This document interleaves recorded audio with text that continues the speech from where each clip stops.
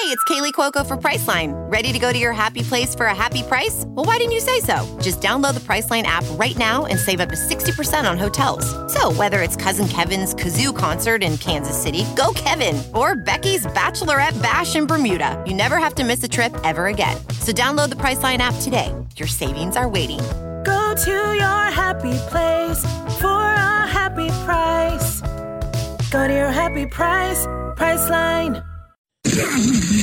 This episode of the Bears Talk Underground is brought to you by Sports Drink, your digital water cooler. Sports Drink is a newly created internet community that tries to find the intersection of sports and not sports. They're here to help us grow and to hate your favorite team. A rising tide lifts all boats, so go check them out online or in social. Go to sportsdrink.org or open Instagram and type in Sports Drink, spelled like sports drink but without the vowels. So SPRTSDRNK. All we ask is that you close the door behind you. We're trying not to let out the funk. What's up, guys? Our fourth and final stop through the AFC East takes us to Western New York, Buffalo, and talking about the defending AFC East champion Buffalo Bills, who the last time we saw them were one half of probably one of the best football games I've seen of all time. You know, it's definitely one of those all-timers for sure, not just like in the last 10 years or whatever. It's one of the best games that's ever been played.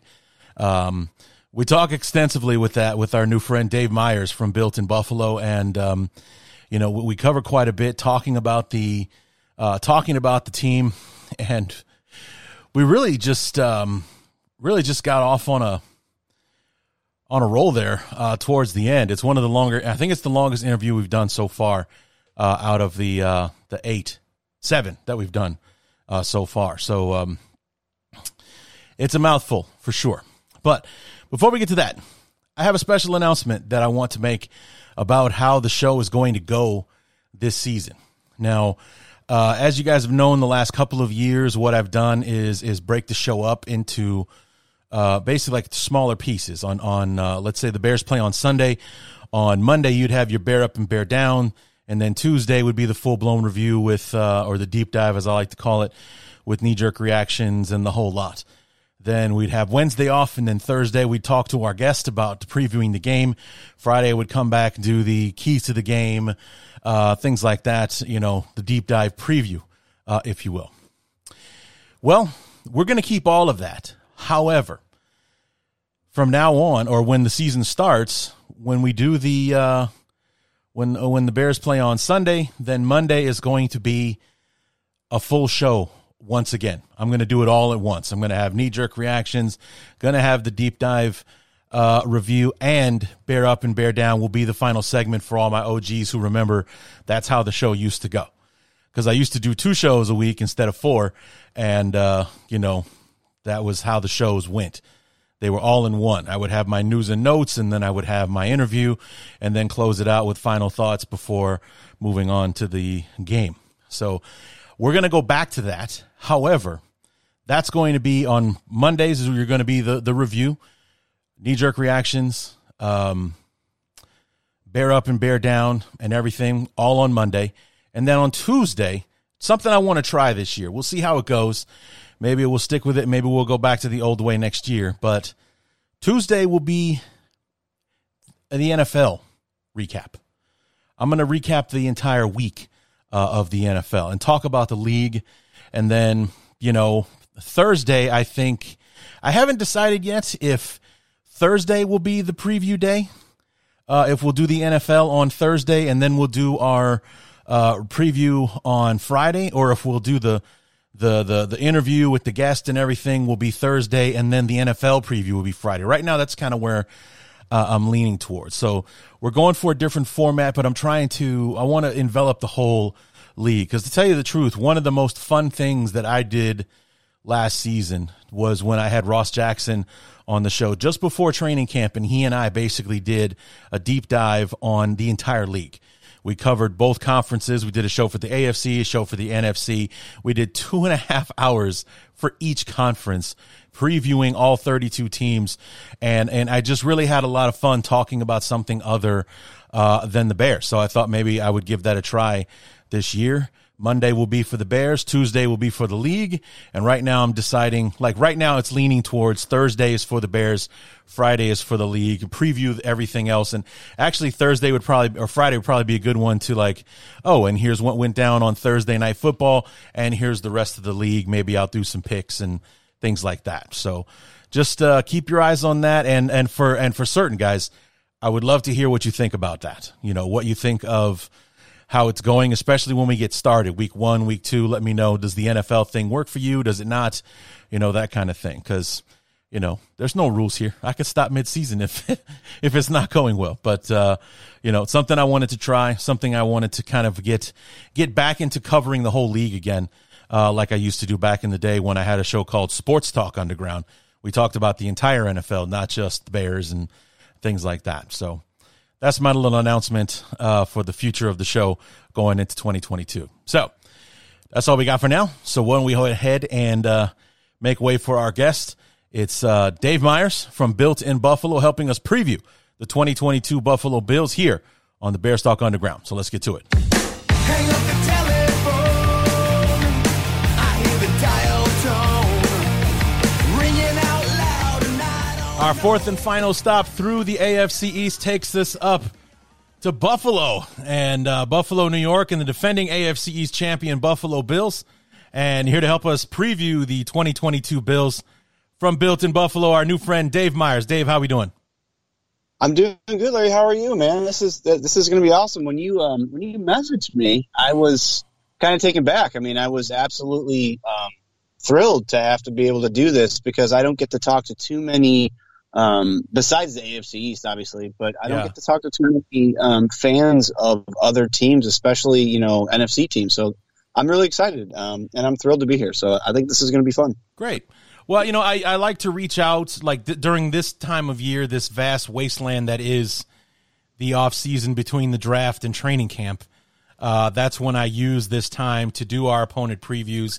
And I kind of do this as a way of introducing our opponents to my listeners, to Bear fans who probably don't know Buffalo aside from a few games they saw, including that amazing divisional game that I'm sure we'll talk about here in just a minute.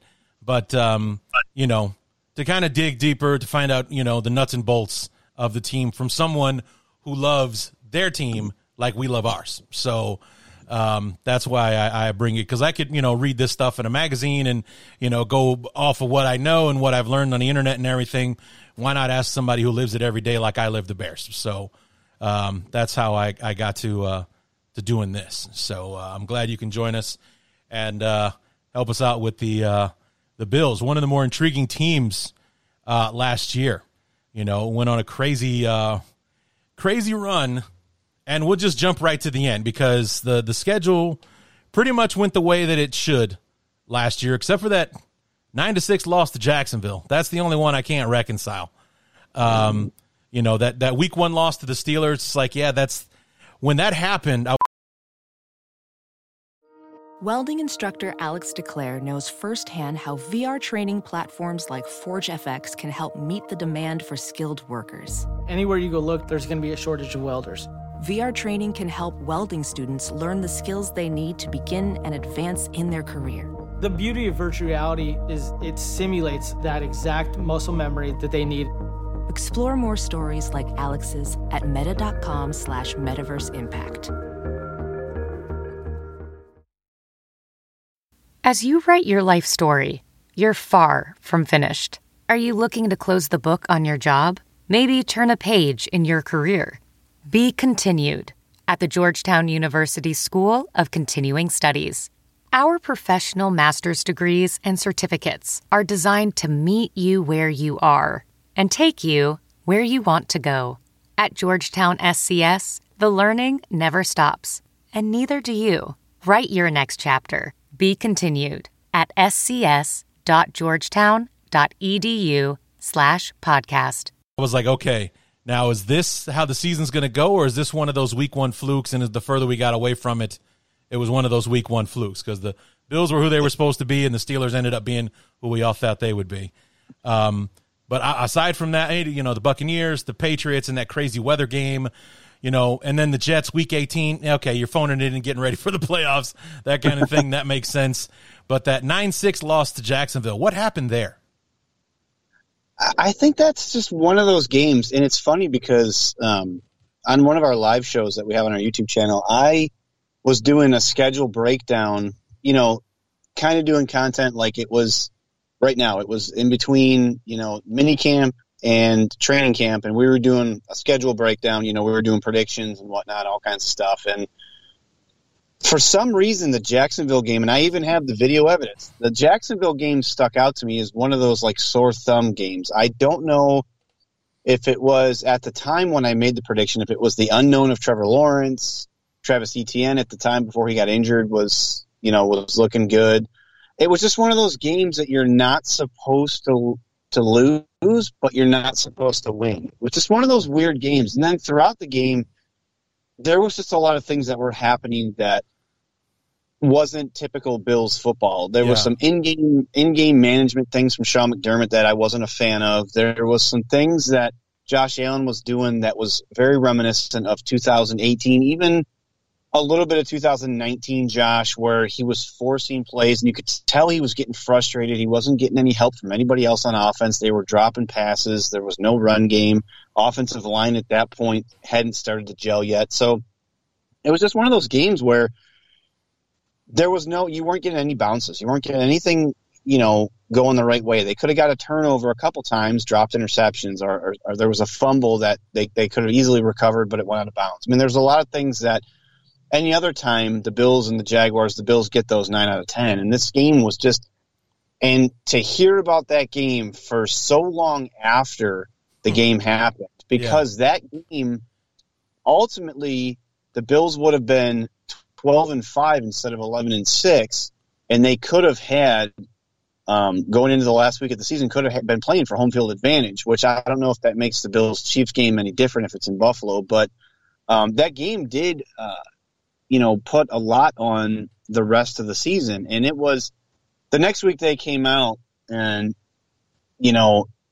I believe the next game, if I remember right, I believe the next game was it the Saints? It was the Jets, 45-17. It was the Jets. Yeah, it was the Jets game where they came out and they just absolutely blew the doors off the Jets. And you can tell that was the one where Josh Allen was just completely, done with hearing about the 9-6 and this is this the Bills or who are the Bills? Because there's a lot of times throughout the season, and I don't mean to take this all off the rails here, but there was a lot of times throughout the season last year where the Bills would have these games. You mentioned the Pittsburgh game, and it was like, okay, it's the first game of the season. They got to get things starting to gel. There's some new moving parts on the offensive line, some new young players on the defensive line in the rotation. So I get that. But then there was games, they beat Miami, they shut out Miami, they shut out Houston. Not great teams, but they still shut them out. And then there was times when they played good teams like the Colts and they just got ran over. Yeah. You talked about the Patriots game and the weather with the 55-mile-an-hour wind where the Patriots ran the ball 43 times and the Bills couldn't stop it. And that happened, and everybody's talking about, the Patriots are back. So there was some time throughout the season where it looked like things were spiraling in the wrong direction, but then they would go on a 2 to 3 game win streak. And then I think the actual team that we thought they were going to be was the team that showed up towards the end of the season. They put a nice win streak together. They absolutely blew out New England in the wild card game. They didn't punt once. And then that Chiefs game, probably one of the best games, unfortunately, that I've ever, witnessed. 13 seconds away from going, and I believe they would have beat the Bengals in Buffalo. But I do too. So, so to bring it all around circle, the Jaguars game was one of those games where I think all teams that are good have that. It's just nothing goes right. Game plan's not great. Things don't bounce your way. You don't get turnovers. A few stupid penalties here and there that kind of cost you some opportunities on offense. So, I don't know. That's about it. A lot of us Bills fans have talked about that Jaguars game probably since it's happened, and it's one of those black eyes on the 2021 season. Well, when I think about that game, it reminds me a lot of the 2018 matchup between the Bears and the Dolphins, where we were under the impression that the Bears were this kind of team. And then because we're coming off a bye playing Miami in Miami, it's 171,000 degrees in Miami. It's fall in Chicago, so we're not dealing with that at all. Right. It's cooling down in Chicago. We're getting nice, brisk 60, maybe 70 degree weather at that point in October. We're coming off a 48-10 thrashing of the Tampa Bay Buccaneers, who at the start of the 2018 season were the world's greatest offense. We held them to 10 points, and we almost put a 50-burger on them. Trubisky throws 6 touchdown passes in that game. So we think we're one team. We're on an ascent. We go down to Miami and lose to the Dolphins, and it was the weather. It was, Nagy's inability to get this team ready to come off of a bye. It was, in my opinion, those god-awful goddamn orange jerseys that we wear every once in a while. I think they're a cancer. I would burn them gladly, like a good old-fashioned book burning. Just throw them in the middle, light them on fire, and I'll dance around like a crazy Indian. I hate those jerseys so much, and we never play well when we wear them, ever.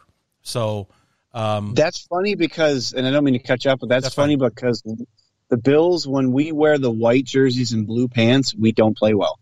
And it's one of those things when the Bills social media team releases, hey, Sunday, this is what we're wearing. And if it's the white and the blue, you should see Bills social media. It's like, no, please do something other than that. Blue on blue jersey, white pants, all white, whatever. Just don't do that because we don't play well for whatever reason. It's just one of those things, I guess, like the orange jerseys for the Bears. Yeah, I just hate the orange jerseys. And trust me, I'm not alone, but I'm also not leading the pack because my listeners love to tease me about the orange jerseys.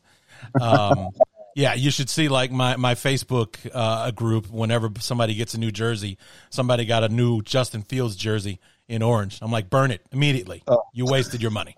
So that's an eyesore. Funny. It looks absolutely awful. We're the Chicago Pumpkins, not the Chicago Bears. Get rid of that.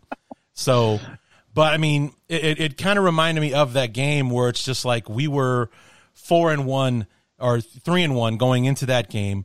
We're coming off this huge win.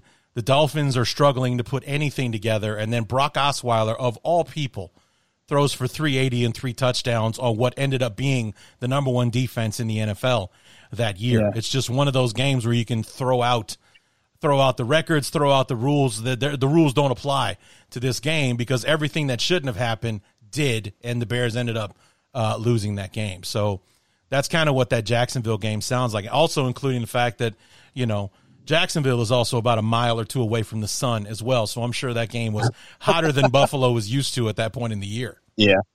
I mean, it's funny because the Bills typically will play the Dolphins. They've reversed it. The Bills used to play in Miami in the later part of the season in December, and they would have Miami come up to Buffalo in like September. So they've kind of flipped it to where the Bills are going down there to play Miami, weeks like 1 through 4, and you could just see Josh Allen he's sweating gravy. It's like 1,000 degrees. They're all getting oxygen on the sidelines. They're just like drenched, like completely soaked through their uniforms. Yeah. So yeah, and I've been down to Miami for a game in September, and it's disgusting. And the opposing team, the opposing team's bench is directly in the sunlight for most of the game. Yeah, it's absolutely insane. Because my aunt and uncle were actually at that game in 2018, and they sat on the Baird sideline, and they were about 4 shades darker at the end of that game because they were under direct sunlight from 1 p.m. to 4 p.m., when it was about 106 degrees outside that day. I mean, it's crazy. And as they say, it's not the heat, it's the humidity, and they'll kill you with the humidity in Florida. So it can be unbearable, trust me. So, I mean, let's talk about that divisional game. I mean, they come off an absolute drubbing of the Patriots. They don't punt. Josh Allen throws for 600 yards and 9 touchdowns, and they just absolutely run the Patriots off the field, which had to feel good, considering the the way that the Patriots kind of left the field after that Monday night game. I mean, you got your revenge in New England a few weeks later, but being able to do it in Buffalo, to do it the way you did it, 30-point margin, sending the Patriots home like they didn't deserve to be there, had to feel pretty good. I think that was the current players, and I think, we talk a lot, Bills fans talk a lot about Josh Allen and how he's a right fit for the city because it's a blue-collar city.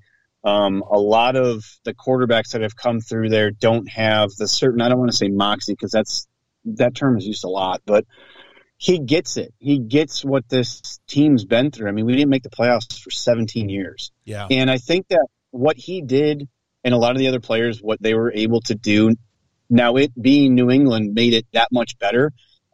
They held in all of our animosity towards Tom Brady, the New England Patriots, just being the redheaded stepchild of the AFC East to Tom Brady for, 18, 19 plus years. And it just all came out on the field. I mean, he could not do anything wrong. Yeah. The touchdown to Dawson Knox in the end zone, he was trying to throw the ball away. And a lot of the other stuff, the interception by Micah Hyde, that's probably one of the best interceptions, and I'm not being a homer, but that's probably one of the best interceptions I have ever seen, how he just turned on the ball and went and took it from Nelson Aguilar. That was absolutely insane. So it felt good. There was a lot of bragging about it, and of course Patriots fans would always come back with the Super Bowl rings, and we owned you for 18 years. It's okay, you guys, this was your Super Bowl and stuff like that, and that's fine. We'll own that.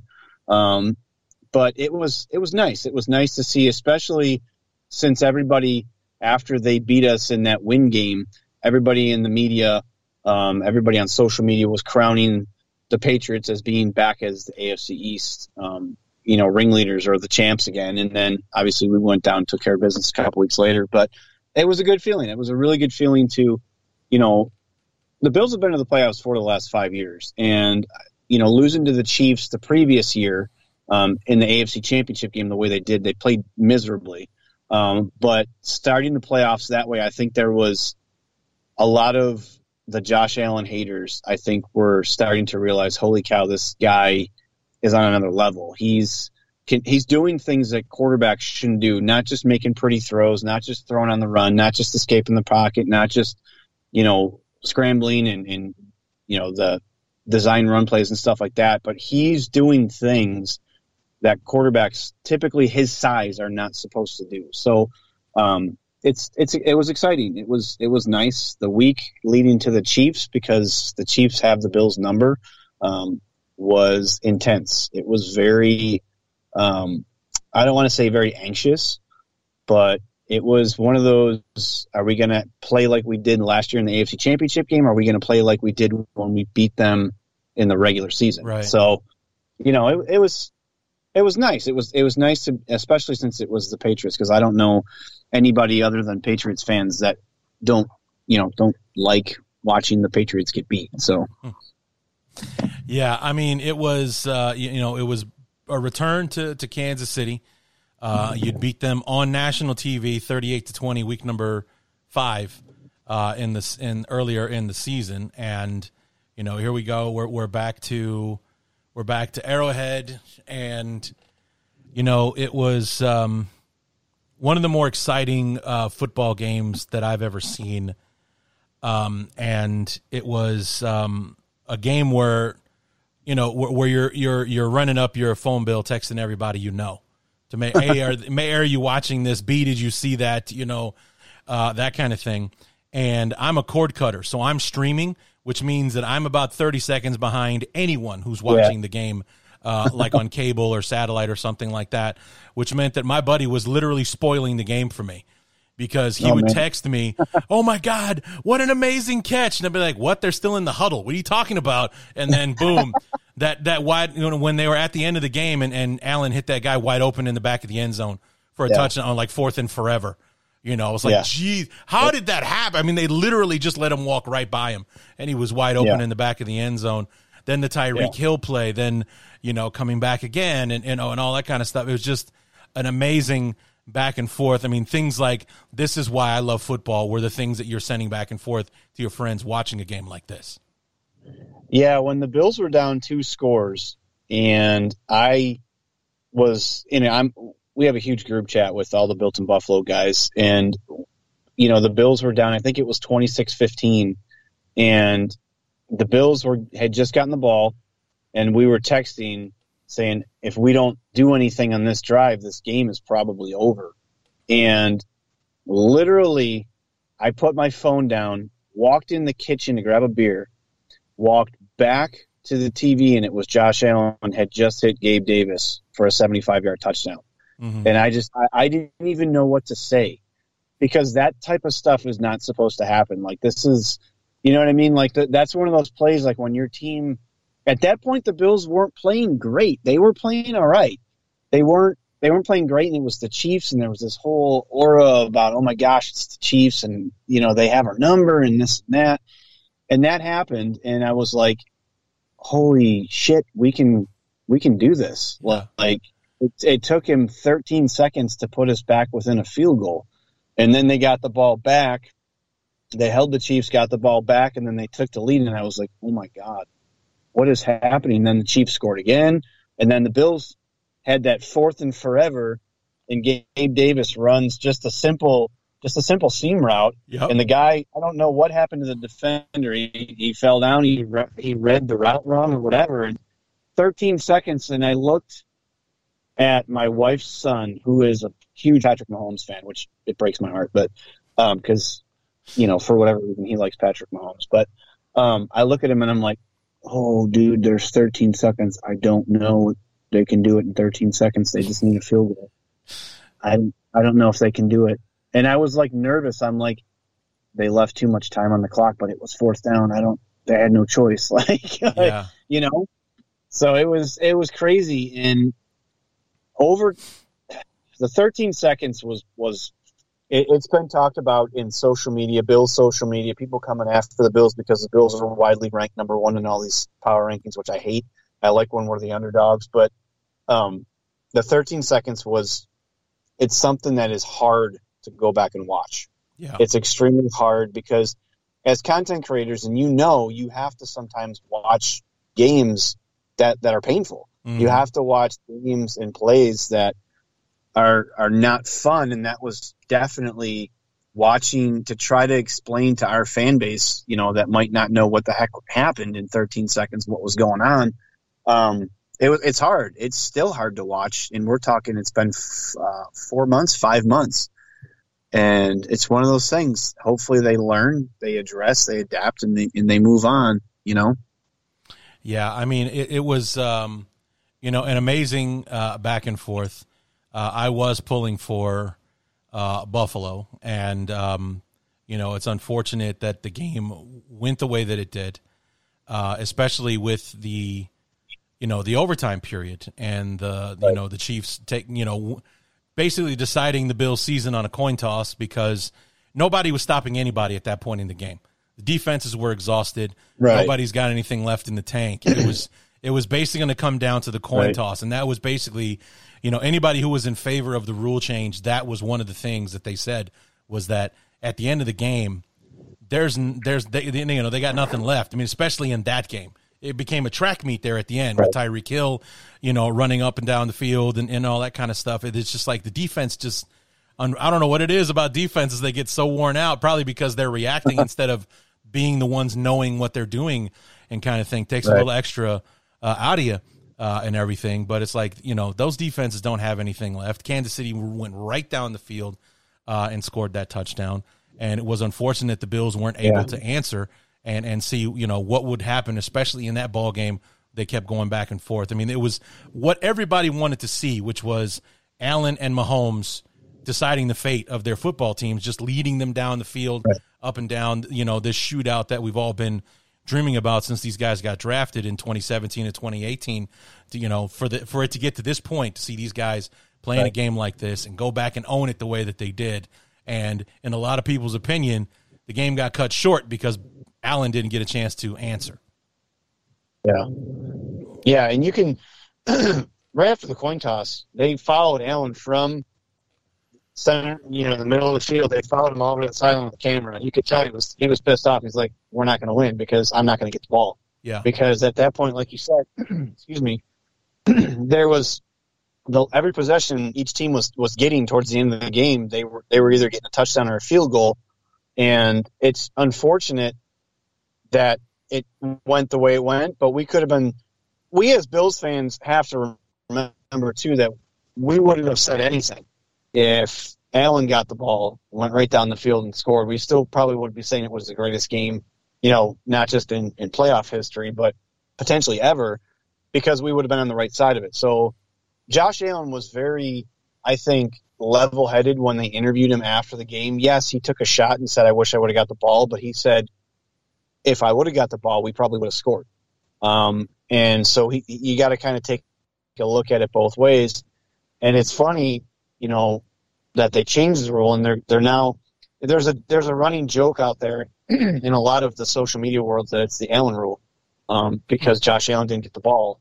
It's not any other name of the rule, but I think they got it right the way that they've formulated it to where at least each team gets the ball and gets a chance to score 6. I mean, I think that's the way to do it.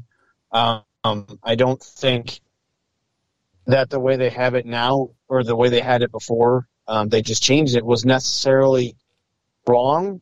I'm probably a lot more upset about it because it happened to my team, right? Which I think if any NFL fan, it happened to their team, they'd be like, change the rules. This is terrible. Each team should have a chance.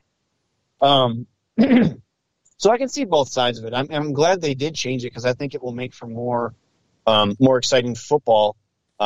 Because they were throwing around stats that there hasn't been a ton of times where this has happened in the playoffs. There hasn't been a ton of games decided by, one team got the ball and the other team didn't, or one team got the ball, didn't score, the other team got a field goal. There hasn't been a ton of these games. There's been a handful, to talk about, but I think they got it right. There was a ton of stuff that was proposed out there. I know Brandon Beane had a scenario that he thought would work too, and a bunch of the other GMs out there. So I definitely think it'll make it more exciting. And then you mentioned, finally being excited to see Mahomes and Allen. I think that going forward, and I don't want it to be Tom Brady versus Peyton Manning, which is what everybody's trying to call it, the next Tom Brady versus Peyton Manning, because Peyton Manning wasn't on the right side of that, head-to-head, if we're talking rings. So it's going to be fun. I think you saw the embrace. I mean, Patrick Mahomes stopped celebrating to make sure he went to go find Josh. Everybody, I think, has seen that footage of him running through the crowd to go find him and embrace him. And then you could tell the camaraderie between those guys when they played in the match a few weeks ago against Tom Brady and Aaron Rodgers, that those guys are genuinely respectful of each other and care about each other. So it should be fun. The Bills play the Chiefs this year, so during the regular season. So we might get another preview of things to happen in the postseason. And I was in favor of the rule change as well. And I think the NFL got it right when they only changed the playoffs. That the regular season overtime was left alone, and that this was just a caveat that was for the playoff games only. That's what I want. I didn't want the NFL to overhaul the across the board overtime system. I just wanted it to be the playoffs. These are never say die. There is no tomorrow football games. We want to be sure. In my opinion, and I think that giving the other team another possession. If the other team scores a touchdown, I think it will go a lot of way to knowing for sure that the right team won and that kind of thing, especially in a football game like that, where it's just like at the end of the game they were just going up and down the field on each other, and the defense was on the field because they had to be, not because they wanted to be. I mean, they were worn to the bone at that point in the game. So I think that was the caveat, was that only doing it for the playoffs was the way to go. And I think, too, and think about it this way, who knows how much longer that game would have went. If Allen got the ball, went down, scored, matched the touchdown, Chiefs might have come back down and scored. Allen gets the ball again. You know what I'm saying? Like, we don't know how long that game could have been, how long that game could have been. So there's a lot of people that were saying that, too, as they were trying to be, a opposing of the change was, well, what if the Bills scored and then the Chiefs scored again and then the Bills scored? Like, what are we doing? You know what I mean? And I get that argument, but God, that would have been exciting. Like, that would have been really. To me, the answer is simple. It would have all depended on what the Chiefs did, because they didn't have to kick an extra point or go for two afterwards. Yeah. So if they score a touchdown and then they kick an extra point, we would have found out, because if the Buffalo Bills go all the way down the field, they're going to go for two. They're going to try to get this game over with. They're not going to look to tie it up and give the ball back to Kansas City. To hell with that. Right. You know, they're going to go for two. Exactly. So that's what would have happened. Yeah. If the Bills score, then they're either tying it up because Kansas City went for two and got it, or Kansas City kicked the extra point and they're going for two to win it. So the only way it keeps going is if they keep tying each other. And I know that Buffalo probably would have did everything in their power to not give the ball back to Patrick Mahomes. Right. So that was always my argument with it, when people would try to, well, what if the Bills scored? Then it would have depended on what the Chiefs did with that touchdown. Because them scoring the game, that was the end of it. They didn't have to kick an extra point or go for two or anything like that. So Buffalo gets the ball and they go down and score like pretty much everybody thinks they would have. Then it would have all come down to, you know, and I'm not a Bills fan, but I'm sure McDermott's going for two. He's going for two. Oh, yeah. He's getting the game over with. We're getting the hell out of here. We're either winning or we're losing, one way or the other. The game ends now. And, you know, I agree. That's how we would have known what would happen. That's exactly what would have happened. So they're not going to play it safe and give the ball back to Mahomes. To hell with that. No way. Right. So absolutely. I agree. So we go into the off season. We get into the free agency period. And in a move I don't think a lot of people saw coming, Von Miller becomes a Buffalo Bill instead of sticking with the champs and you know, staying with the Rams and somehow helping the Rams add another $20 million a year player and still be under the cap at the same time. He goes to Buffalo and joins this team to try to help do what he did in L.A. with the Bills. Yeah, it's funny because back at the trade deadline last year, there was some rumblings going around that the Bills were trying to get Von Miller at the deadline to try to make a run. And I don't know what the price tag was. And if you're a fan base or the Bears fans or yourself, you don't know too much about Brandon Beane. He's very stingy with draft picks, or draft capital as he likes to call it. He doesn't like to give them up unless it's an absolute sure thing, or he's making out in it. He knows what the value of the draft pick is as opposed to the value of the player he'll be trading with. So that happened, and then we all had to watch him go and play alongside Aaron Donald, which was, to be honest, if you're a football fan, it's exciting. If you're not a fan of the Rams, it sucks because those two guys together were absolutely dominant.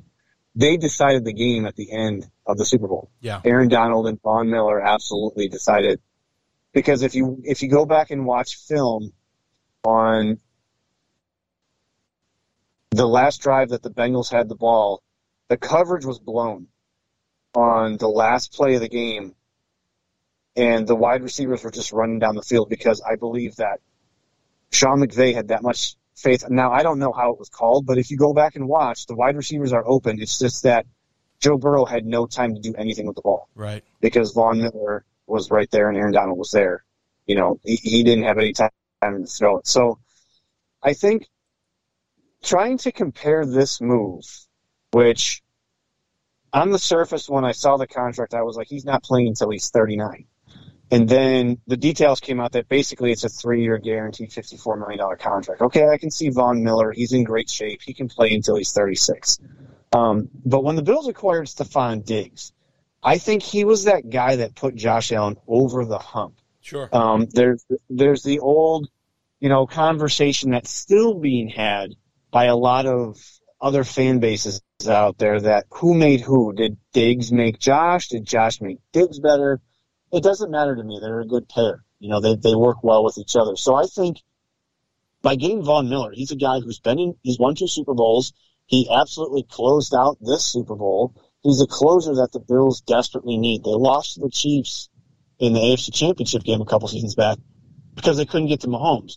Mahomes goes on to play the Buccaneers. He can't get a throw off the entire game. Right. Because they chased him down because they had the athletes to do that on defense. Well, the Bills just didn't. They have a great secondary.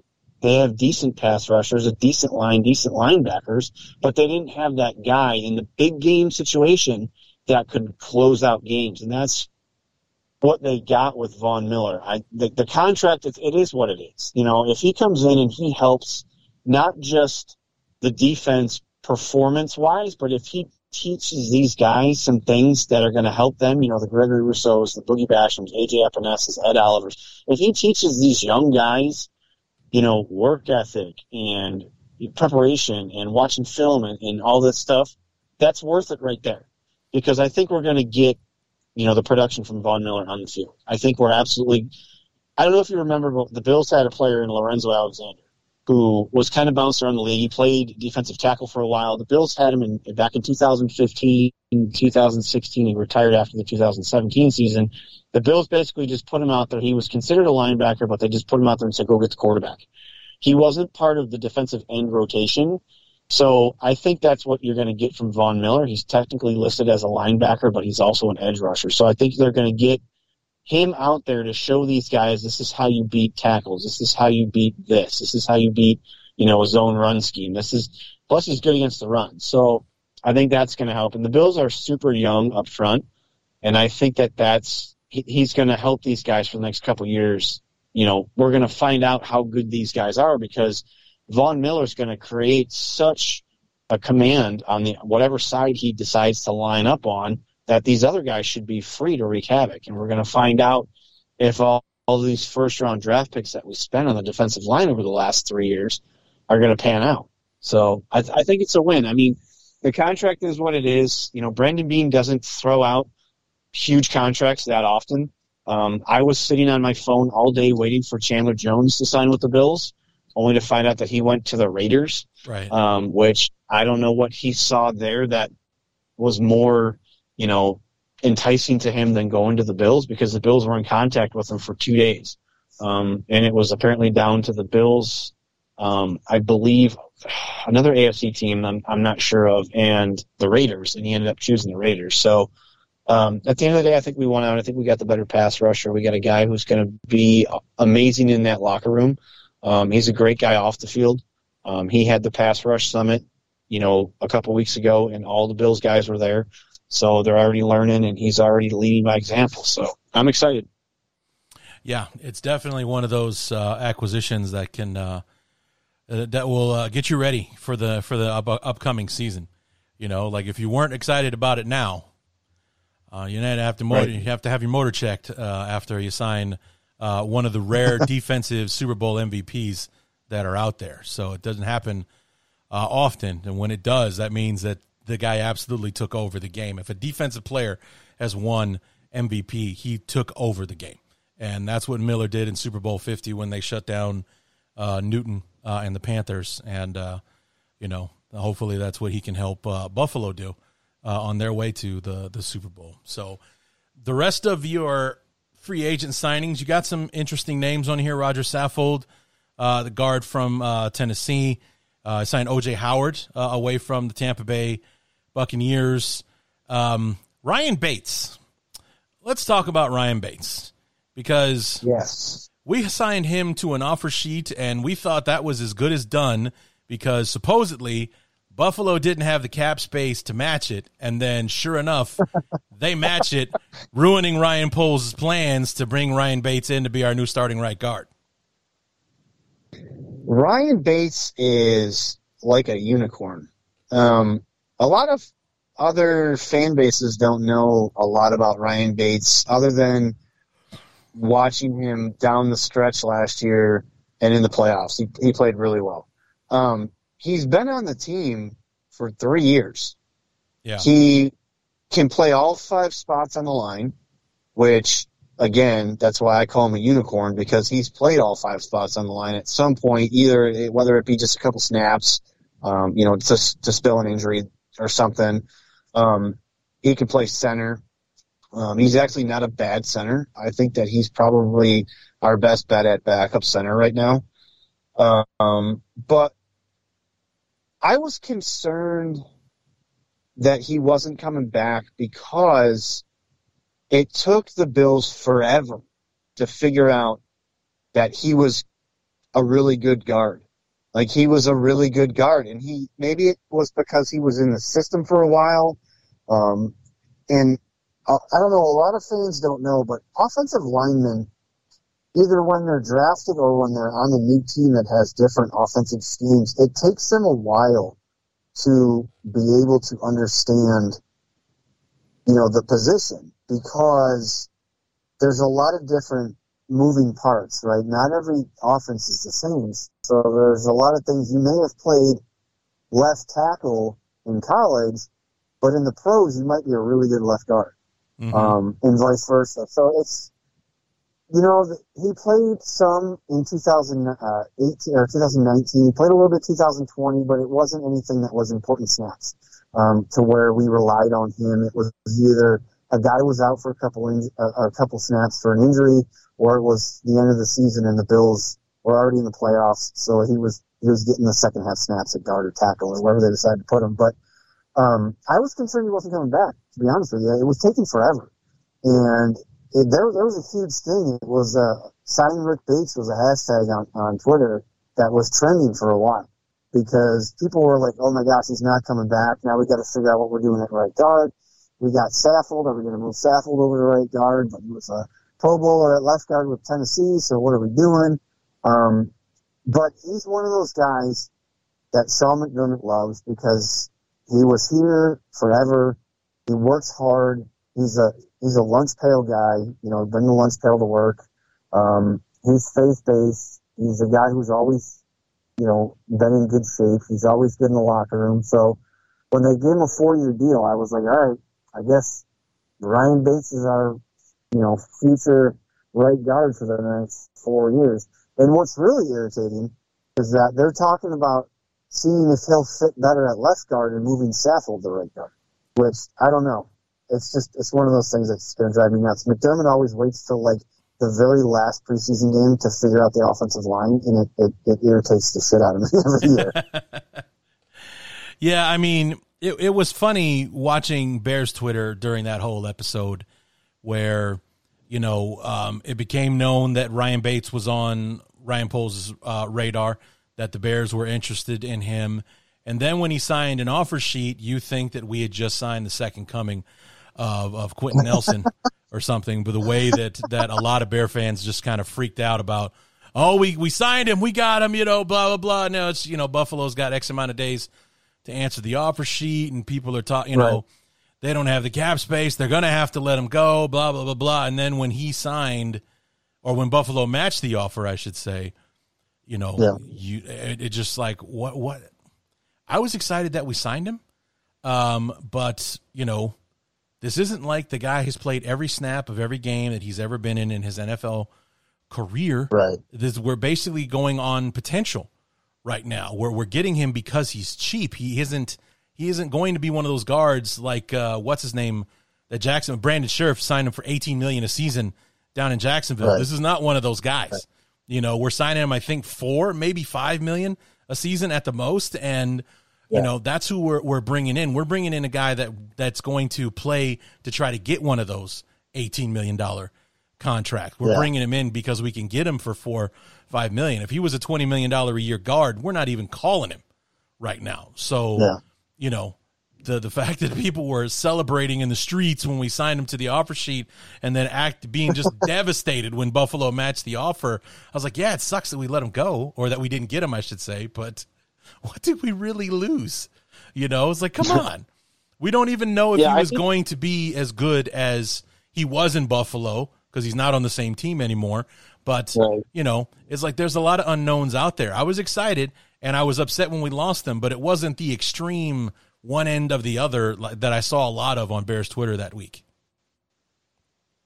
So I went back because Bill's Twitter was going crazy. We're going to lose Ryan Bates. We call him Rick Bates because that's what Josh Allen calls him. And I went back and watched, I think, the last 3 games of the season. He absolutely was. He was working the defensive line against the Patriots. I mean, everything was working that game. So that's kind of hard to say, but he played well. Now, the funny thing is if the Bills didn't match it for whatever reason, the money, whatever it was, they decided it wasn't going to be the right deal. Obviously, Brandon Beane loves it because he gave him a 4-year deal. Our draft would have been completely different than what it was, which had me very nervous because Tre'Davious White is out for we don't know how long. He's coming back from the ACL. Probably Thanksgiving, it looks like he's going to be back. So we need a cornerback, right? We need a running back. Oh, God, by the way, now we need a starting right guard. So, I mean, it alleviated a lot of the stress of what are we doing? We have, a $258 million quarterback. We got to figure this out. So I'm glad it worked out. Yeah. But yeah, you guys would have liked him. I mean, he's a mauler. Yeah. I mean, I'm telling you right now, he's a mauler. But he's not overwhelming, if that makes any sense. Yeah. He's not that guy who just you watch the film and you're like every other snap you're like, holy shit, look at him pull on this play. I mean, he has his moments where you're like, damn, he blew up that guy. Yeah. But yeah, I didn't understand the huge, like, everybody was going gaga over him like he needed to be our right guard or we would have no offensive line period type deal. So yeah, I get you there. Yeah, I mean, it was just, funny watching Bears Twitter go back and forth like that. And it was like, yeah, it's great. We got him. We don't have him yet, so everybody needs to relax because Buffalo can still match. Oh, dude, they don't have the cap space. They're not going to be able to sign him. They're not going to be able to match it and blah, blah, blah. They'll have to cut somebody in order to keep him and blah, blah, blah. They're not going to do that and so on and so forth. And then they go ahead and match the offer. It's like, well, there it goes. And then it was like everybody's wearing black and mourning, and this is like, okay, everybody calm down. Like, I liked what I saw. I liked what I heard about Ryan Bates. I feel like we're a lesser team because we don't have him, but it's not going to be the end of the world. So I just thought it was kind of entertaining what Bears Twitter put itself through that week. Yeah, so. You got to remember, too, though, us Bills fans, we're not used to having a competent front office. Not just a head coach, but a general manager. So I think a lot of us are like, he's going to do what's right for the team. If he signs them, he's going to sign them. If he doesn't sign them, he's not going to, and he's got plan B. Because he's built this team. He's done exactly everything he said he would. We're talking about Brandon Beane. He's done everything that he said he was going to do when he got here in 2017. He said, I'm going to build through the draft. I'll sprinkle in free agents when I have the money. I'm going to fix this team's dead cap situation, and we're going to be contenders every year. And we're like, yeah, we've heard that for 17 years, bro. Like, come on, tell us something else. And then, of course, they draft Josh Allen, and everybody's like, oh, my God, he took the wrong Josh. Like, are you sure you didn't mean Josh Rosen? Yeah. What? This guy's a project. No way. Here we go. Yeah, we're never going to make the playoffs, blah, blah, blah. And so it's just nice to have a competent GM who's, even when it looks bleak, like there's no salary cap anywhere to be had, he makes deals work. I don't know how he does it because he doesn't kick the can so far down the road to where it's going to hurt us. Right. He's got outs in all these contracts. Same thing with Ryan Bates. There's an out in his contract after 2 years. So if things aren't working out or he regresses or he's just not the guy that we thought he was, there's an out clause. Same with Von Miller. We can void his contract after 3 years. So, nice. Yeah, it's nice to have somebody up front or upstate that's doing their homework and can put contracts together. Yeah, I'm hoping we got one of those in Ryan Poles. I mean, he's got a pedigree coming from Kansas City. He's been there since 2008, so he's seen a lot. He's been through a lot. Not just under one guy either. He's been under 3 different general managers, so he's got a lot to learn from and a lot to pick and choose about who he wants to be when he gets his own team. So I'm hoping that we're looking at the beginning stages of that on our end as well. So, and well, he came from a good one in Red Beach. Red Beach is a good guy. I mean, I don't know how he's made that work because they were in trouble last year. I don't know how they were able to do what they did. They released a bunch of guys in Kansas City, then they signed a whole new offensive line. Apparently he was too stubborn, didn't want to pay Tyreek Hill, so we'll kind of see how it pans out. But, yeah, you guys have a good one. I think he's going to be successful. Knock on wood about that. But speaking of the draft, because of the Ryan Bates problem being solved, you go in not needing an interior offensive lineman. So with the first pick in the draft for you guys at 23, you do take the corner, Kaiir Elam from Florida.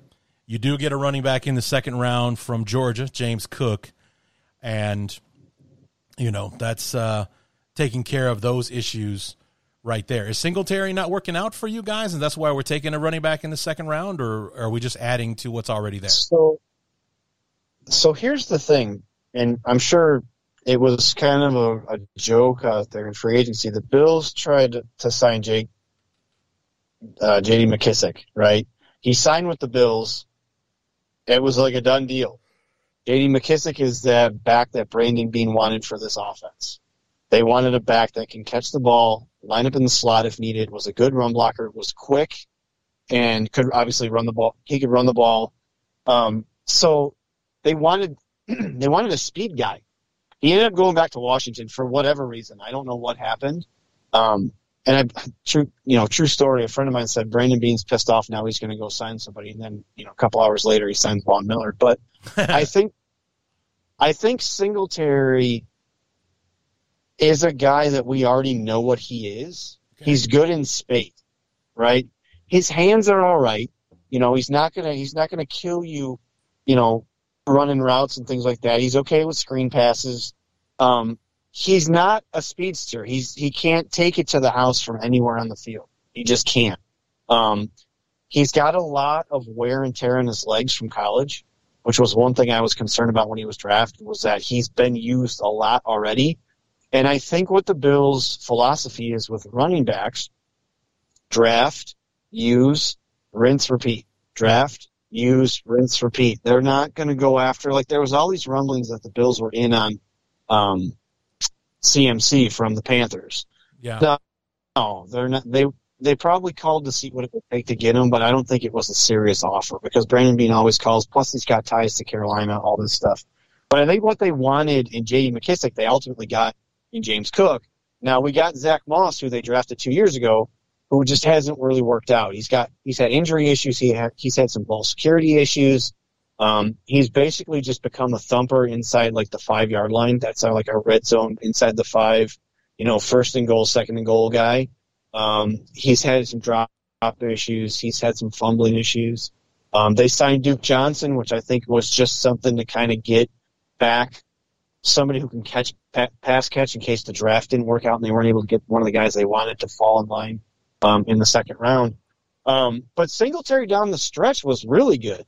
The Bills went to more of a zone blocking scheme down the stretch, and he was able to produce really well down the stretch and in the postseason. I just don't think that they want him as a long-term answer. I think that they like to put an age bracket on how long they want to keep these guys for. I'm not saying they won't re-sign James Cook if he becomes the next Alvin Kamara, because they will, because that would make sense. But right. And I think that they wanted a nice compliment to Singletary. Whichever guy's hot, let's get them going. And there was some rumblings last year that Sean McDermott and Brian Daboll, the offensive coordinator, kind of butted heads because Daboll is a passing offensive-minded coach. And Sean McDermott's old school. I'm going to beat you up on defense, and I want to run the ball.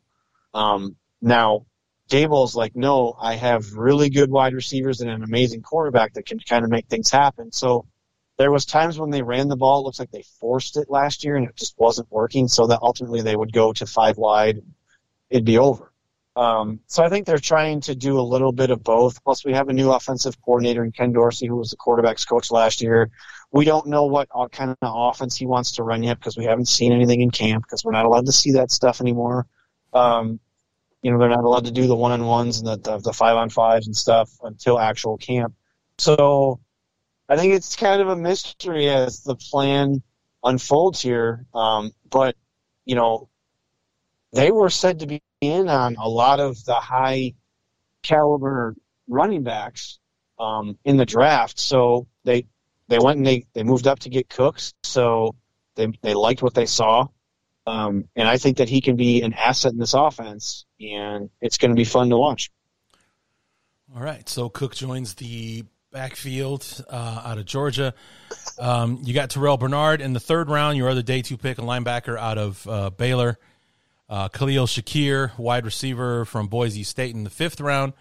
And then you got punt god, Matt Araiza from San Diego State in the 6th round, somebody that was being mocked to the Bears a lot because we ended up Pat O'Donnell, our punter, actually the rat bastard, signed with the Packers in free agency. Well, I mean, I don't think Poles was going to re-sign him anyway because who wants to pay a punter $3 or $4 million or whatever it was.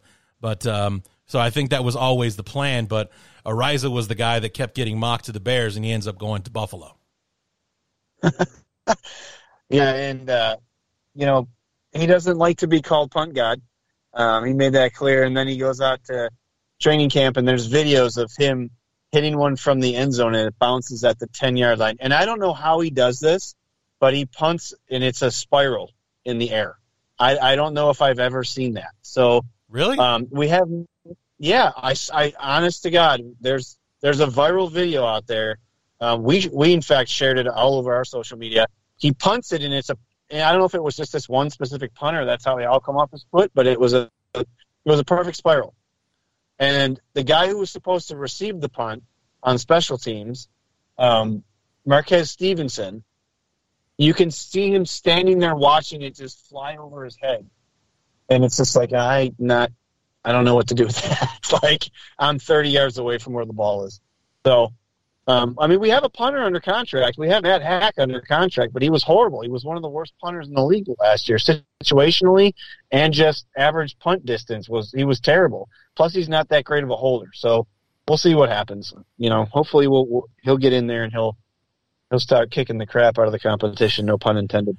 Yeah, I went to college with a guy that ended up spending quite a bit of time in the league as a punter, Mike Cyphers. Oh, nice. Yeah, he went to Western Illinois, ended up getting drafted by the Chargers, and played there forever. From like 2002, I think, until in like the mid. I mean, he was there like 12, 13 years. He was there for quite some time. Yeah.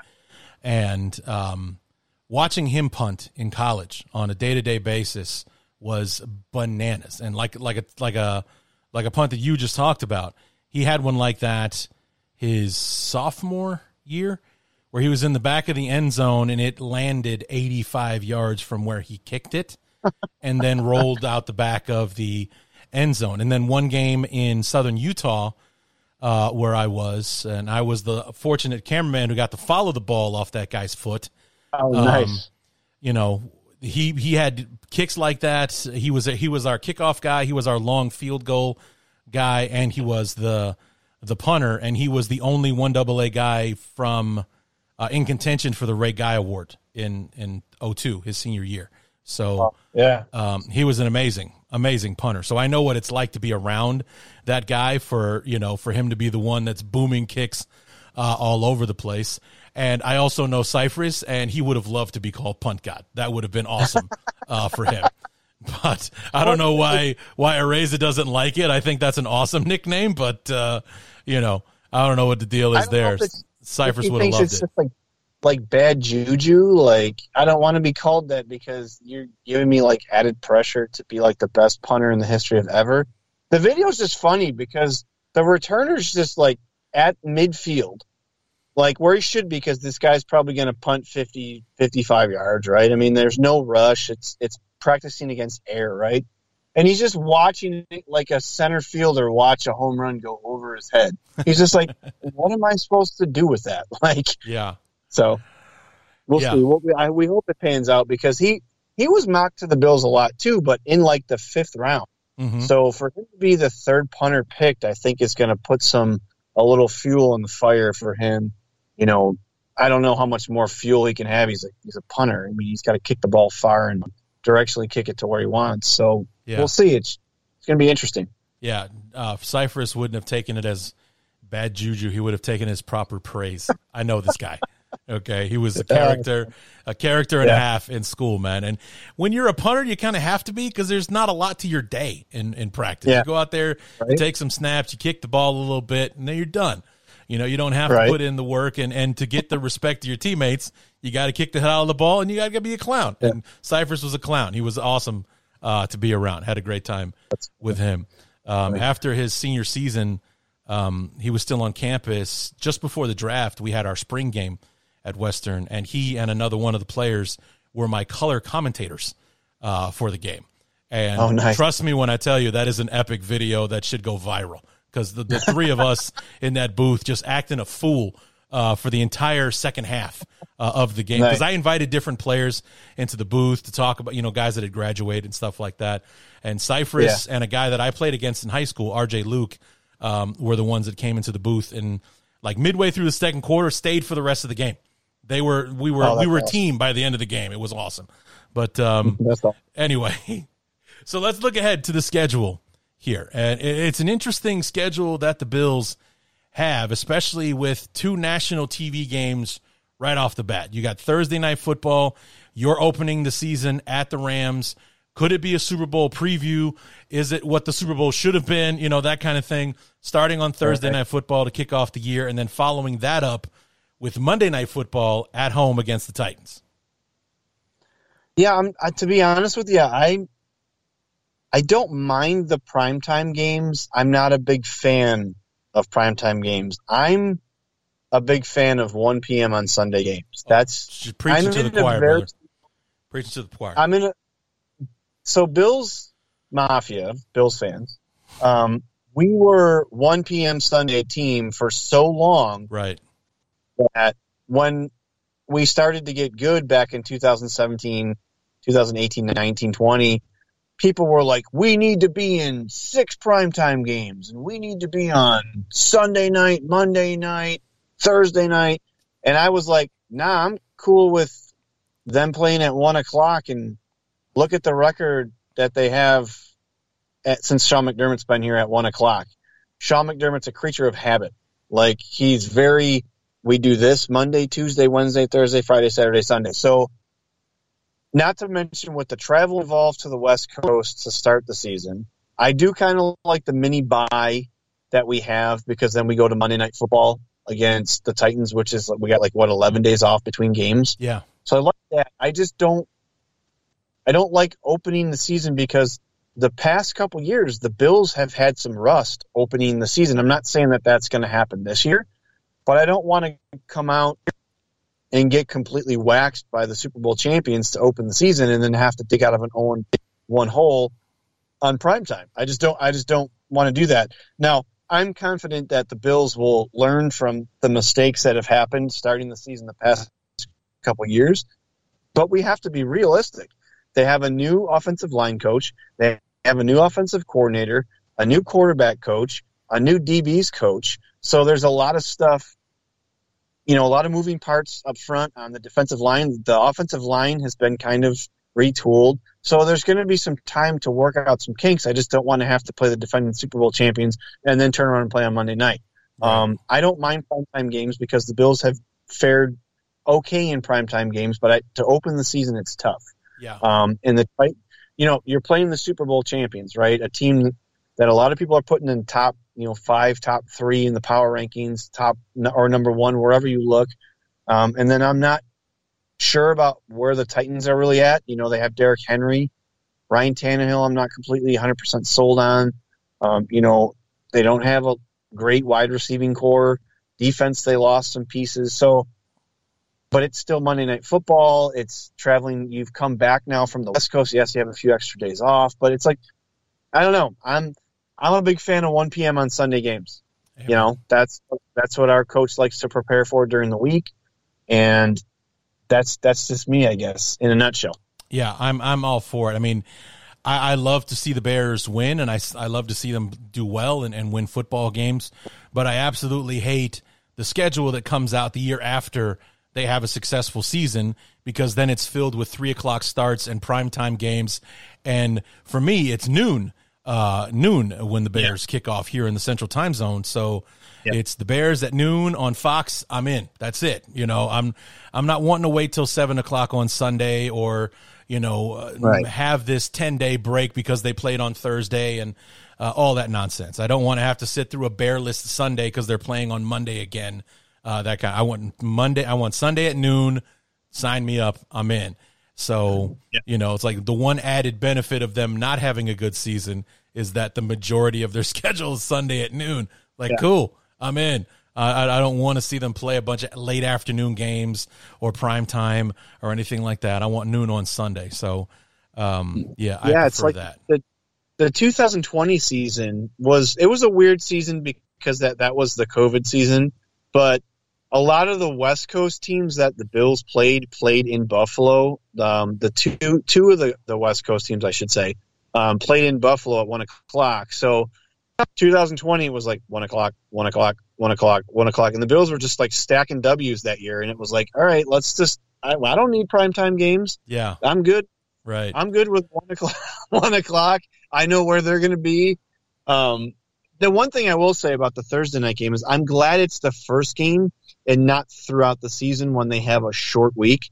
So I'm glad that they got to play the Rams. They can obviously get out there early because there's nothing else going on before then. The last preseason game, since there's only 3 games now, there's like 2.5 weeks in between that and season. So I'd rather have a Thursday game to open the season than have one in the middle of the season to where you're playing on like 2 days or 3 days rest. So I will say I don't mind that, and then I don't mind the mini bye after playing on Monday night against the Titans, which is the home opener, so it's going to be already crazy. Right.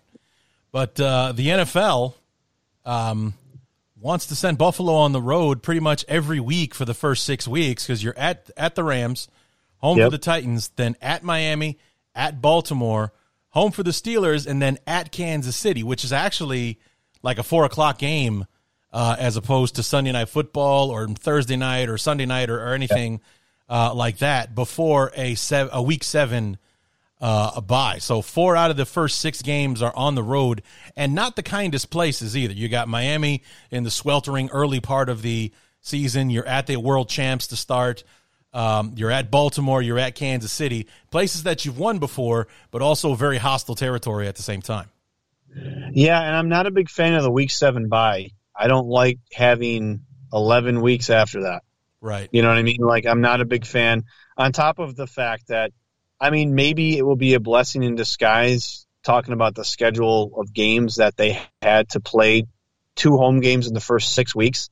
That's not a very favorable schedule. On top of the fact that you listed all those teams, how many of those teams are playoff teams from last year? Right. So, you know, it's going to be a tough start. They're going to have to get after it. Like from week 1, they're going to have to be rolling on all cylinders or firing on all cylinders. There is a favorable patch. And what I do like about the schedule, and that they've done it now for the Bills 2 years in a row, is that they're not playing any teams coming off their bye weeks, which is nice. Yeah. They don't have to worry about teams playing with an extra week of preparation. And last year they did that for the Bills as well. So I'm not saying it was done on purpose. But when I was dissecting the schedule, I noticed that, hey, we don't have teams that are coming off, you know, a bye and they get 2 weeks to prepare for the Bills. So I do like that. I'm not a big fan of having to travel to Kansas City early. I don't know why we can't play Kansas City in Buffalo. The last 3 years in a row during the regular season, we've had to play the Chiefs on the road. Why can't we just play them in Buffalo? That would be nice for once. I mean, I guess if we have the best record in the AFC, maybe we can play them in the playoffs in Buffalo. So that'd be nice. Either way, but yeah, the first part of the schedule is brutal up to the bye, and the Week 7 bye is early. I would have liked to have seen maybe Week 9 or 10, cut it in half. Sure. So we'll see. So following the bye, you have 3 out of 4 at home, starting with one of your favorites, another primetime game. This time playing host to the Packers on Sunday Night Football. Then you're at the Jets for your first meeting against them. They're home for the Vikings, home for the Browns. So those 4 games, that's a favorable patch. The Jets, the Vikings, the Browns. You know, rough start with the Packers, depending on if they can repeat the success they've had the last couple years out there, but no Devontae Adams and some other changes they've made. We'll see. Knock on wood. They won't be that good for you guys or us this year, because I'd like to beat the goddamn Packers at least one more time before I die. So that would be nice. And but then there's a real interesting stretch. You have a short week to get ready for the Lions on Thanksgiving, but then you have a full week because you're playing on Thursday again at New England on December 1st. So you have those back-to-back Thursday games after you play on Thanksgiving against the Lions. So short week after the home game against the Browns, you're at Detroit for Thanksgiving, and then you get a full week to get ready for the Patriots before your mini-bye playing the Jets week 14. Yeah, I do like the first part you mentioned. Yes, the Packers are in there, but that is around the time frame when the Bills are looking to get Tre'Davious White back. So either right around the bye or after the bye, that's a favorable stretch, if you will. Mm-hmm. And then it gets weird. I think that if the Bills continue to be a Super Bowl contending team, we're going to be playing on Thanksgiving. They've won the last 2 times they played on Thanksgiving. They beat the Saints last year and the Cowboys a couple years ago. So I think that's a trend. I'm not saying anything against the Lions, but I'm not concerned about that game really at all, to be honest with you. There's a lot of stuff that's working with the Lions that they got to get through. The Jets are interesting. They had an amazing draft, but that's all on paper right now. Right. These guys need to come into the systems and execute. The Patriots, a little more concerned with, but then when you start to read, between the tea leaves about what's going on with, they don't know who's calling plays on the offense right now. Belichick hasn't listed anybody as an offensive coordinator. I think Mac Jones can be a serviceable quarterback. I just don't think he's got the arm strength if they're going to need to get into a shootout with guys like Josh Allen or Patrick Mahomes. They didn't have that great of a draft, but what else is new? That's what the Patriots kind of do. They just kind of draft whoever they want, whether they're highly regarded or not. But yeah, that's that last stretch of the schedule. Hopefully we'll be firing on all cylinders, and that will be something that we can just kind of continue to roll on, because the last 2 years, that's what the Bills have done. 2020, they had that fluke Hail Mary play against the Cardinals. They didn't lose again until the AFC Championship game. Last year, the stuff happened where they lost to the Jaguars. They won a couple games and they lost. The Colts got beat really bad by the Colts. Jonathan Taylor had that 200-yard game, and he had 4 touchdowns. And then they just they didn't lose again until they lost to the Chiefs. So I think this team, as the season progresses, they start to get better down the stretch. Gabe Davis wasn't utilized a lot in the beginning of last season. They used him a lot more down the stretch because I feel like that was kind of I don't want to say it was a plan, because anybody can say that it wasn't. It was just a coincidence. But he wasn't targeted a lot at all in the beginning of the season. He was targeted twice as much in the second half of the season. We all know how he played against the Chiefs. Yeah. So, and I think it's all going to depend on how the team comes out of the gate. And if they're going to try to implement some running game with this, because then we can get the running backs and, get them some consistency and continuity going down the stretch, and hopefully be able to have a good seed in the playoffs, if not the number 1 seed heading into the playoffs. Right. And then the last 4 games, week 15, you're home for the Dolphins. Then you're at Chicago on Christmas Eve. That'll be fun. And then at the Bengals for Monday Night Football, week 17. And then you close out at home against the Patriots. And I think the NFL knew exactly what it was doing when they scheduled it that way. I think they're planning on that game meaning something. And as opposed to you guys phoning it in against the Jets like you did last year, you're going to have to suit up and play the Patriots to, either you're playing for the crown or you're playing to keep them out, or at least that's what the NFL is hoping anyway. Yeah, they've done that a lot in the last couple of years. Even when Brady was still there in 2019, the Bills played the Patriots down the stretch, and it was I think it was week 14. And if the Bills would have won at the time, they were a game behind the Patriots for the AFC East. And if the Bills would have won, they would have been tied, but the Bills ended up losing. So the rest of the season, it was what it was. But they tend to do that. And what's weird lately is they've been bunching the division games, and I'm not seeing it just with the Bills. They're doing it a lot. It's all over the league. I know exactly what you're talking about. So you play the Jets, and then you play the Dolphins and the Patriots, then you play the Jets again, and then you play the Patriots, and then you play the Dolphins. It's like they're bunching all those games, and they're just hoping that these divisions, because we see with the NFC East, that's been that way for 20 years, where they're hoping that down the stretch these teams need to fight it out. I'm fairly confident that the Miami Dolphins are going to be better than the New England Patriots this year. And I think that is a team that's a bigger rival to the AFC East for the Bills than the Patriots or the Jets. I feel like they made a lot of nice moves. Yes, they have a new coach, but they have a really smart offensive-minded coach that can help Tua, plus they added Tyreek Hill, and they got a really good defense. So it's going to be interesting. I think in the AFC East, the last 2 years, we've lost one game. Now, things are going to be a little bit different, might be a little bit tighter, but the Bills have also gotten a lot better progressively the last 3 years. So it should be interesting. I think that I'm going to have you on our live show for that Bears game. I think we need to figure that out. We'll get you on the show, and we'll kind of, hopefully both teams are at a good point, right? And at that time of the year. That'll be fun. I think that would be a good time. We get a lot of interaction when we have opposing teams, content creators on our show. So I think that would be fun. Yeah, absolutely. Last thing before I let you go, your thoughts on Kyle Brandt being the pseudo Buffalo Bills super fan that he's portrayed himself to be the last few years? I think it's good and bad because I'm not used to the Bills being talked about the way that they have been, and it's kind of annoying because they're setting expectations for this team that since the world of social media has been around, I'm not used to.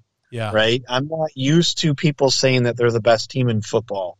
I'm not used to all these celebrities coming out of the freaking woodwork all of a sudden saying, go Bills. And for a while there, I thought that it might have been an act for him. Like he would just pick a team one year that was good and he would kind of rock with it.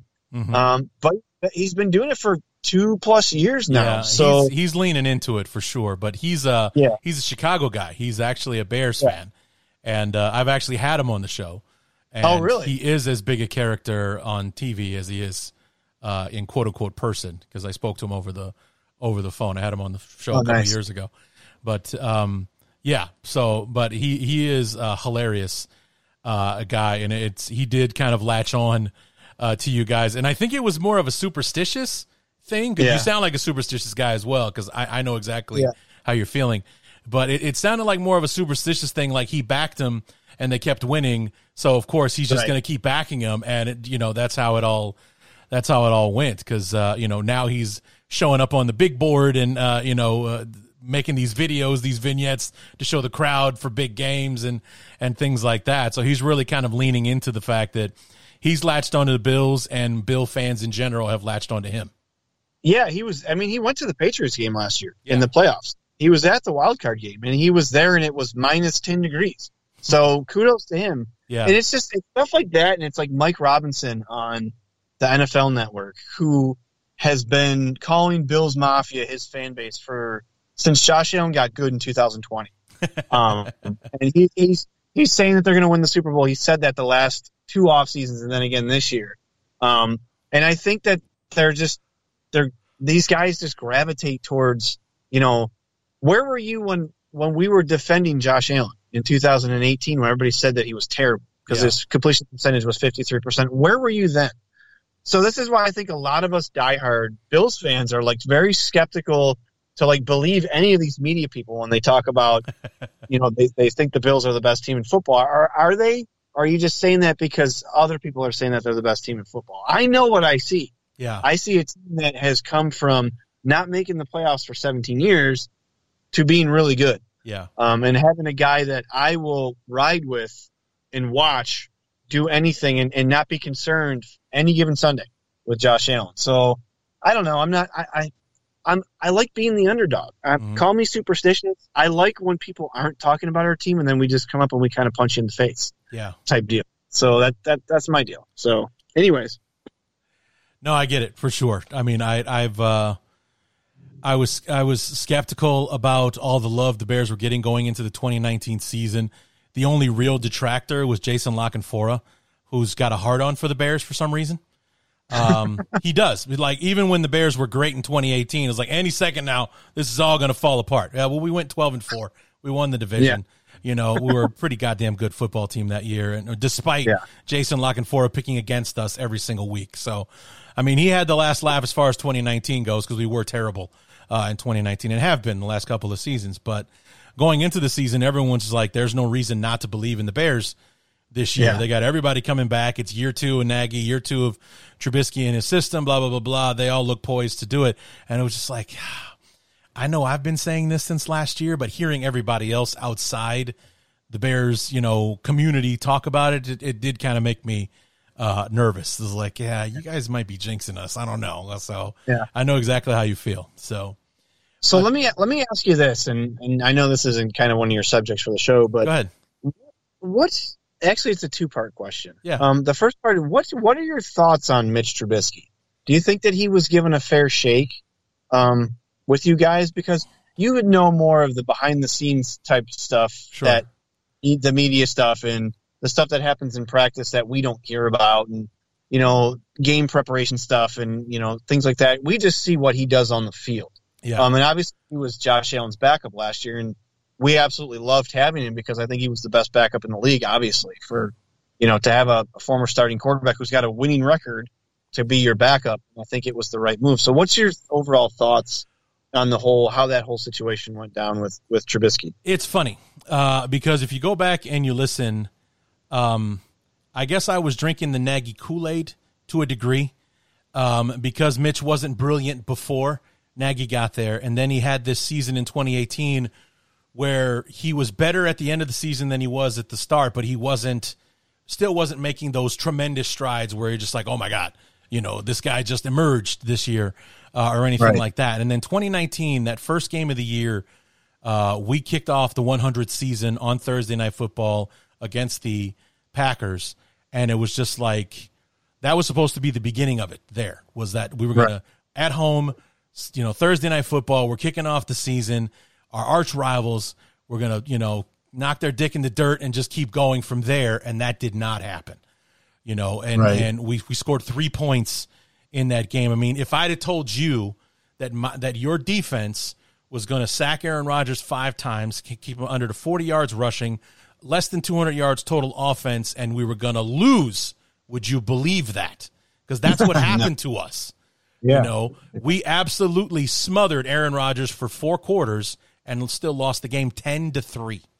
So, and it just like Mitch never got his mojo back from that game. I think that game went completely the opposite of what he thought it was, and he just never seemed to get it back. So it was a combination of that, and, you know, we know now, especially after what we just went through with what Nagy, you know, basically sacrificed Justin Fields to the football gods all season last year, was that we know Mitch wasn't the problem. You know, he wasn't helping, but it was more Nagy than it was Mitch. So it's a hindsight situation. Like, I'm sure there's more love for Mitch now than it was when he left, or when we let him go, however you want to put it. You know, it was there slapping us right in the face during that preseason game, for sure, when he drove up and down the field and scored 5 touchdowns on us. It's like, it's like, but the thing was, you guys, Buffalo, did exactly what Nagy refused to do Mitch's entire career in Chicago, which was doing what he's actually good at, as opposed to trying to make him into this system quarterback that he wasn't made to be. You were doing the short passes, the 3-step drop, boom, the ball's out right away, you know, cutting the field in half so he doesn't have to read the entire defense, and he just dinked and dunked his way right up and down the field, scored 5 touchdowns in the first half. And it's like, yeah, number one, it's a preseason, so relax. Number two, they're actually doing what he does best. And so, I mean, it's just like, okay, so obviously McDermott wants Mitch to succeed as opposed to making him succeed your way.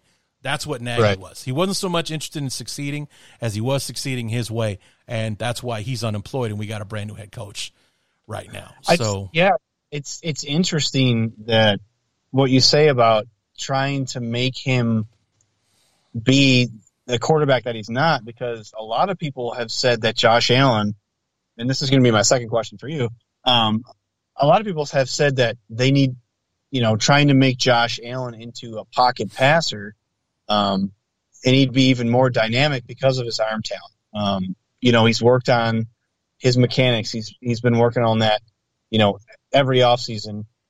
He goes out with Jordan Palmer and they work on his mechanics. He's worked on all the short stuff. He's worked on taking things that are given. He's been working on all that stuff. But you don't cage Josh Allen. It's not, you just can't. You got to let him.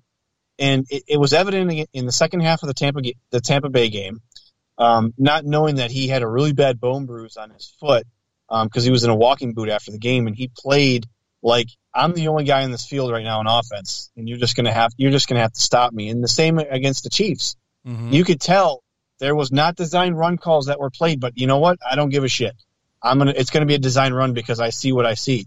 So my question to you is, as an outside of the Buffalo market, an outsider's perspective, I guess not nationally, but what is the perspective on Josh Allen out there?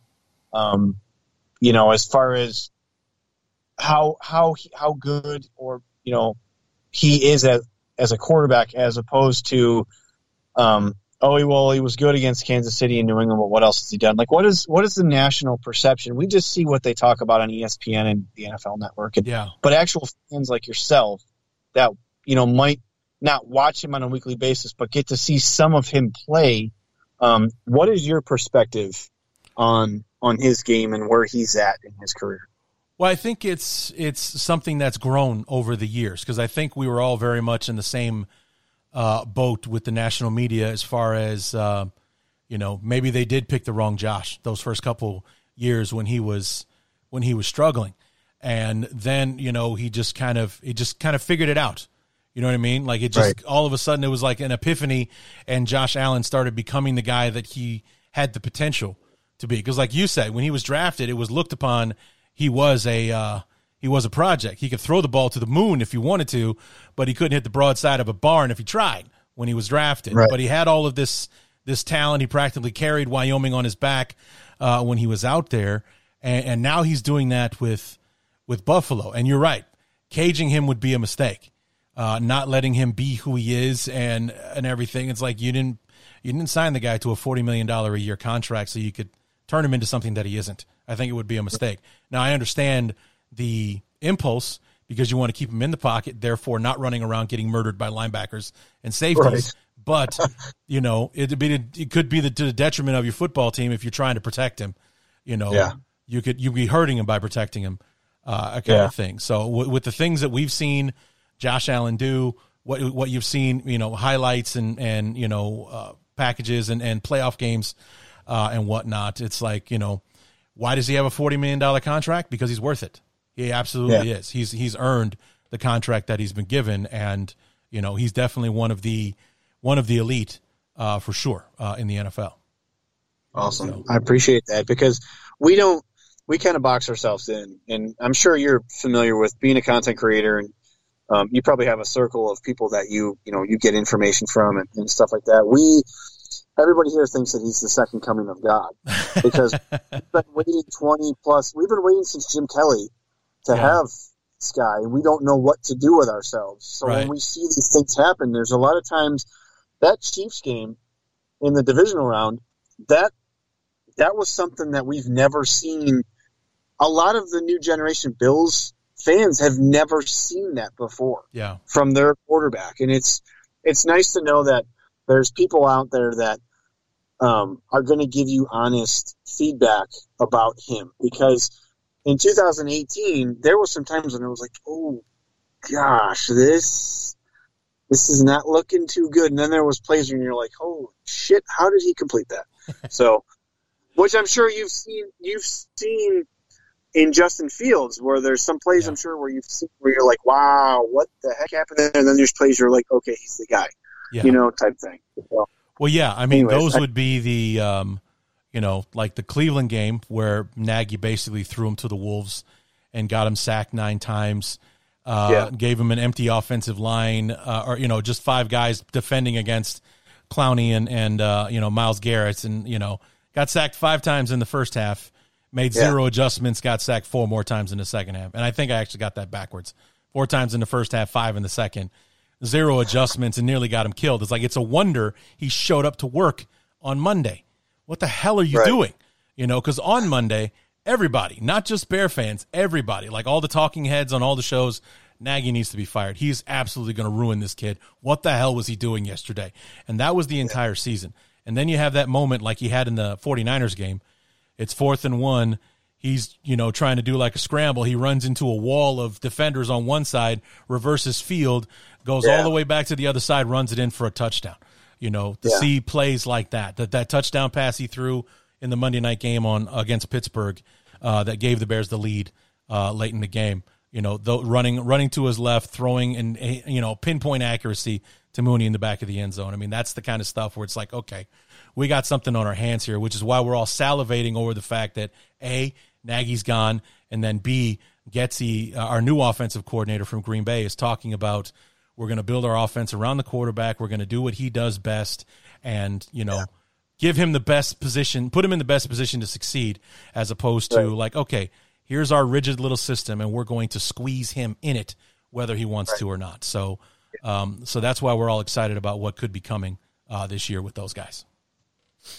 Well, hopefully, I mean, I think he's a tremendous talent. I think that if you just put, it took the Bills, they had to get the right guys around him. They got to surround him with these quarterbacks coming out nowadays. It's a different breed, all of them. Yeah. They're all, you know what I'm saying? They're all big guys, or they're all extremely, extremely athletic. And you can't just not give them the proper tools, because once they gave, Josh Allen Diggs, and the season before even, he had John Brown and Cole Beasley. I mean, you got to give these guys, talent. You can't expect to have what would be a number 2 on another team as your number 1. No knock against Mooney, because I think he might be a number 1 receiver, but you got disgruntled wide receivers sitting out there like DK Metcalf. I thought for sure you guys would make a move to the offseason to get somebody like him. Give him that weapon. Then now you got 2 really good receivers, and now he's got options. But I can go on and on for days about that. Right. I mean, I think we're an offseason away from the Bears making those kind of moves, because we got like $110 million in cap space next year. So going out and getting somebody like a DK Metcalf, and hopefully the Seahawks will let him be, and hopefully they won't trade him, so that he'll hit the market next year. Because I think that that the Bears would salivate over getting a guy like that, and they'd have the money to go get him too. So, exactly. Dave, this has been a blast, man. Thanks so much for coming on. It's going to be a while before we get a chance to talk again, because we're not playing until Christmas Eve. But I look forward to having you back on. I look forward to being on your show. Where can we keep up with you in the meantime? Well, I'm the co-founder of Built in Buffalo. We are all over social media. We're on Facebook. We actually just hit 50,000 followers on Facebook. Wow. You can just search Built in Buffalo if you're a Bills fan. Instagram, it's just Built in Buffalo _. Twitter is Built in Buffalo _ my handle is Dave Myers BIB on Twitter. So yeah, we're on YouTube. We're even on TikTok. I don't know how to do it. We have a younger guy that does that for us. Either.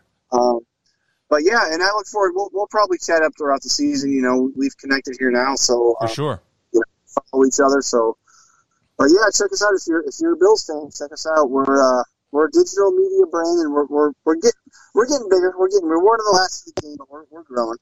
Nice. Well, Dave, thanks so much for coming back, or for coming on to the show. We look forward to talking to you again real soon. All right, I appreciate it, Larry. Have a good one.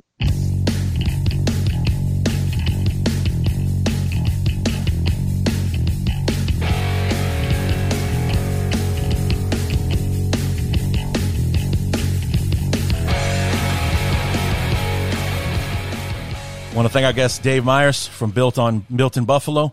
It's going to be a while before we talk to him again, over 6 months actually, because Bears Bills, I believe, is Christmas Eve, the 24th, week 16, something like that. And so it's going to be a while before we get a chance to have another chat with him. And but I think we got our fill for sure with all the time that we filled talking to one another. So it's going to be a good time having him back, and for sure we'll know. Is this going to be an important game for both teams?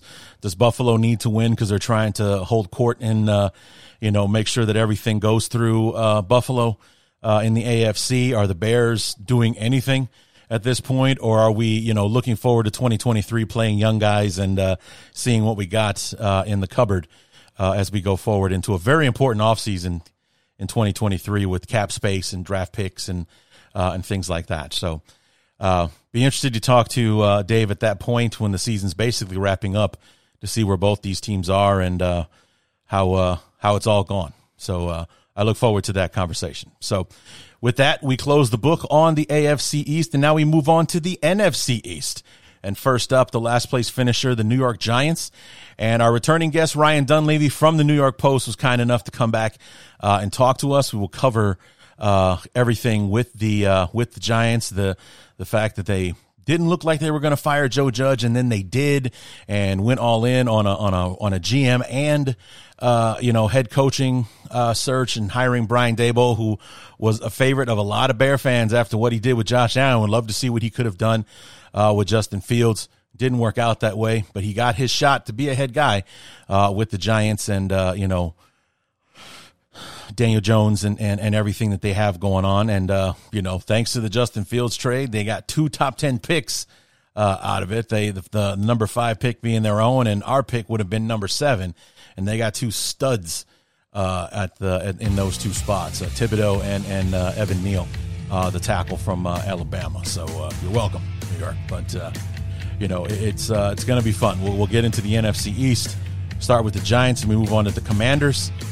Then we'll have the Eagles and the Cowboys before we move on to the NFC North and start to wrap things up. So be sure to come back next Tuesday for myself with Ryan Dunleavy previewing the New York Giants. And until then, my name is Larry D, and this has been the Bears Talk Underground.